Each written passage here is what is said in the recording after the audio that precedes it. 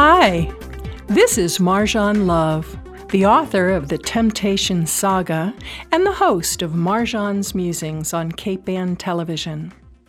Today is my very first podcast at Cape Ann's beautiful new podcast studio, and we're coming to you via Podbean. It's kind of exciting. This week we're going to be shooting the 36th episode of Marjan's Musings, which means once I get it edited and on the air, we will dive into our 4th year. I can't imagine that, but that's what happened. Anyway, I have some ideas. I'm an author, and a whole lot of people ask me, well, what's the book about? That's not a kind of topic that's very good for a television show because there's no visuals. You're talking about ideas, concepts, training that you took, where your characters came from, how you got your plot.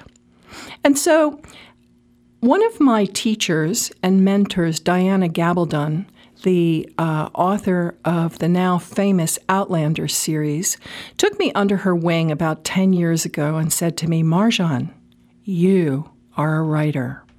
Don't write one book and go to a publisher. Make a cast of characters with definite character arcs and take them through time. Think of the old stories of Laurel and Hardy or the Pink Panther or any kind of vignette where the core characters move from situation to situation and the plot is driven by the people they encounter or the situations that they have to deal with.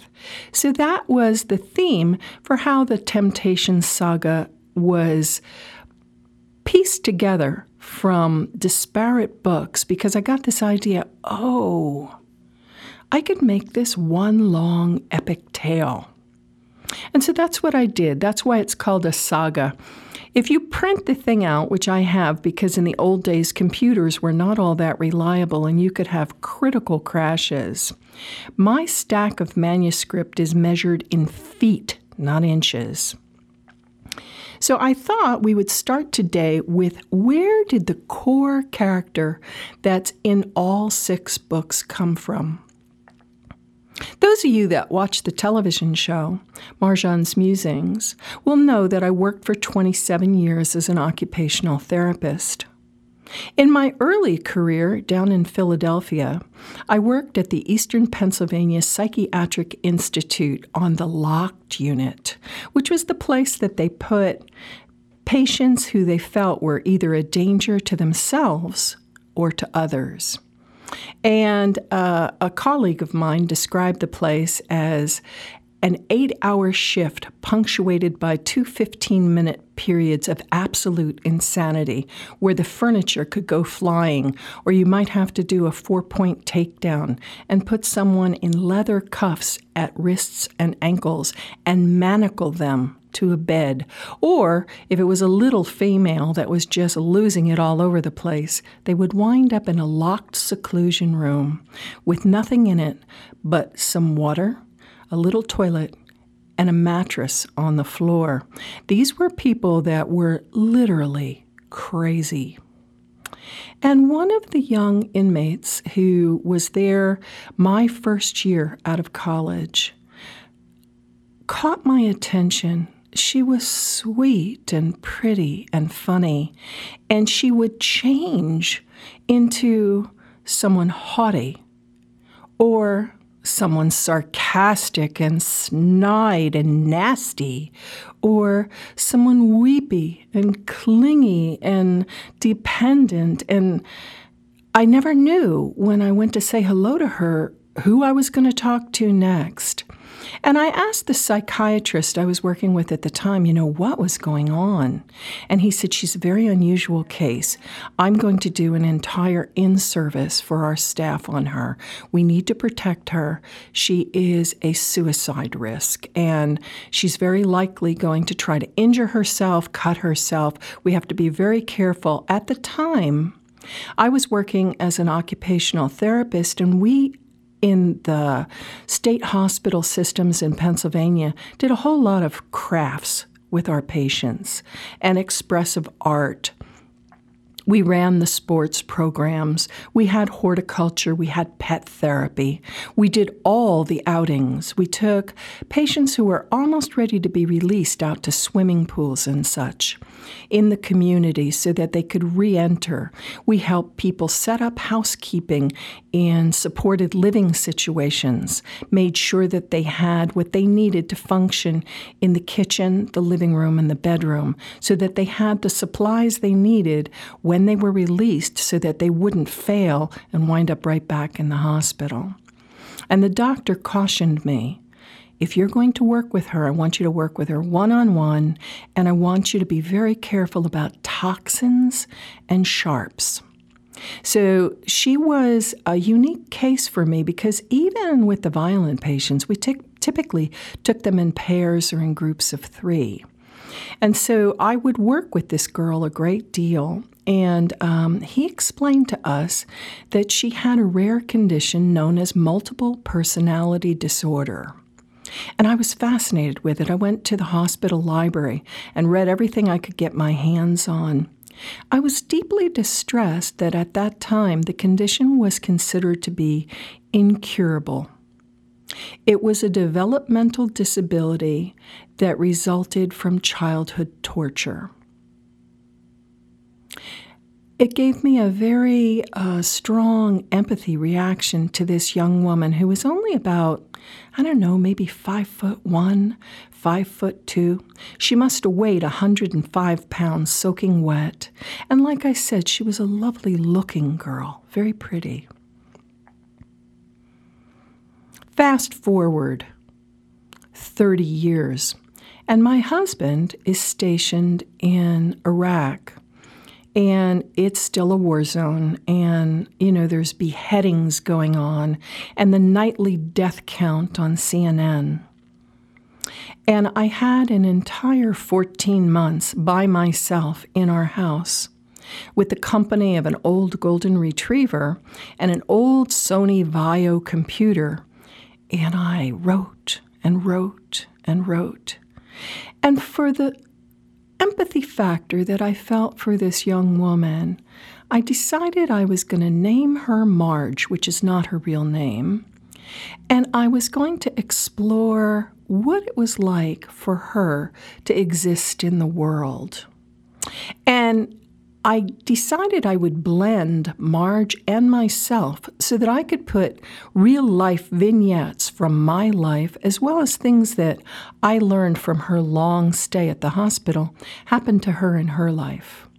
And so my core character for the Temptation Saga is named Marge, and she has multiple personality disorder, which comes in many levels of disability.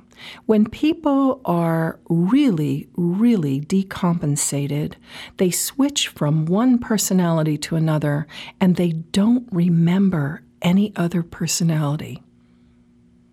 And then they'll switch to a different personality, and they've lost an interval of time. They cannot remember what they did. So for your edification, because I think when you're dealing with a saga, it goes on for a couple thousand pages, it can get confusing. Who's speaking and what are they saying?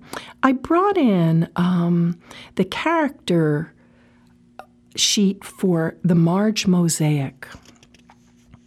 And this is a tool that I found on Scrivener. And it starts with the role in the story. So the Marge Mosaic is the core character of the entire Temptation Saga. When we first meet her, she's a matron writer.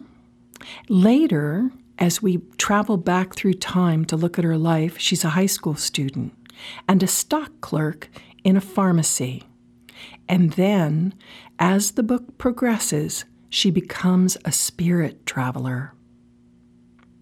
Her physical description: she's a Caucasian brunette with black coffee eyes, and she colors her hair all different colors. She has multiple personality, and she's very bright, adaptable, affectionate. She's sensual, but she's terrified of sex. Her background: she's a frequently shifted foster child with no firm core identity. Her father left her manic-depressive mother when she was 2. She's a victim of child abuse. She's very lonely, and she has strong abandonment issues. You'll find out about her external conflicts, the people she encountered and what happened to her if you read the book. But it's kind of interesting for me to be able to share with people here on Cape Ann, who I think are the ones that are going to be listening to the podcast, who the subpersonas are. So the next subpersona is Marie. She's a haute couture model. She works on a runway in a prestigious department store. And she was an avid child student of the French language. Physical description: she's anorexic with a beautiful face and haunting eyes. Her personality is ultra feminine. She has a French cultural identity. She's shy, but determined to get what she wants through hard work and self-sacrifice. The second persona is Maria. She speaks Spanish fairly fluently. She acts as a mediator. She's a chubby brunette with mischievous black coffee eyes. She's caring, engaging, and very domestic. Her habits and mannerisms: she's very Hispanic, and she loves to dance.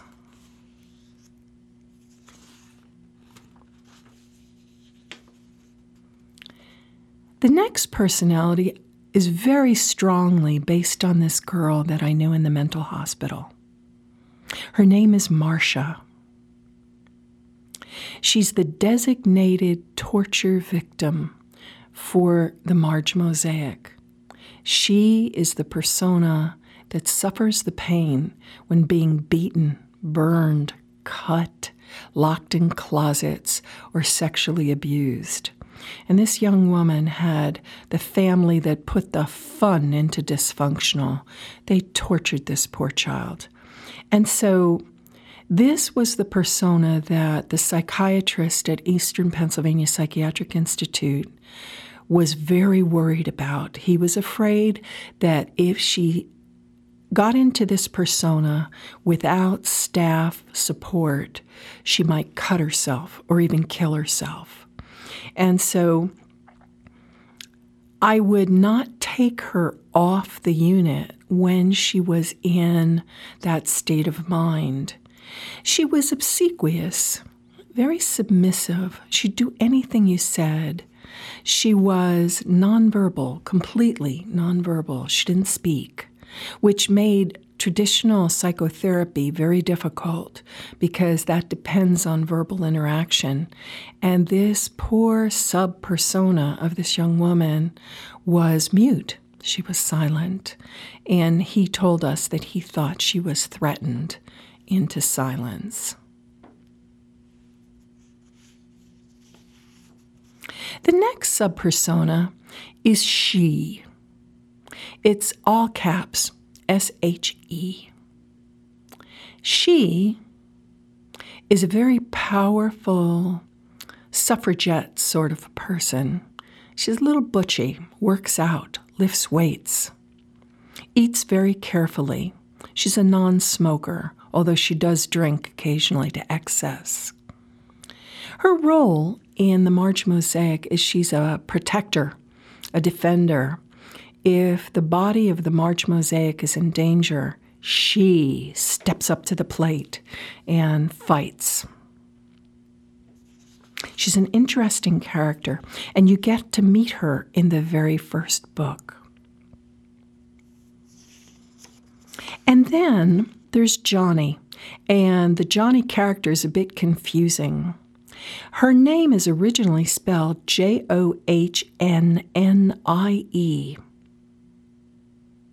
And as we meet, young Marge in 1966. Johnny doesn't exist yet. She comes into being when Marie takes a job as a model in a salon where there's a runway, and nasty men hang out there to try to seduce or purchase the young models. And so this Johnny character shows up to defend Marie because she, the diva, cannot be trusted. She's violent and aggressive, and she's not cultured. And Marie needs to maintain this sheen of professionalism. So Johnny steps up to the plate and defends Marie from the threat of an ugly, pockmarked man who's always scouting for virgins. And you'll find more about Stinky Stephen in Saigon's Deadly Game. I think that's enough characters to start out with. There are more characters hidden away inside the Marge mosaic, but we don't meet them in the first book. Who we do meet is Medic Captain Derek Martel Johnson, who's modeled after someone that I knew back in the 60s, and his buddy and sidekick, Major Sam Davis, who's search and rescue recon with his canine corps dog Trigger. If that hasn't perked your interest to find out more about these characters and the evil villains that they have to cope with, I'm not sure what to say. Anyway, we'll join you again and tell you more about the saga on our next podcast. In the meantime, wish us luck in starting year 4 of Marjan's Musings on Cape Ann Television.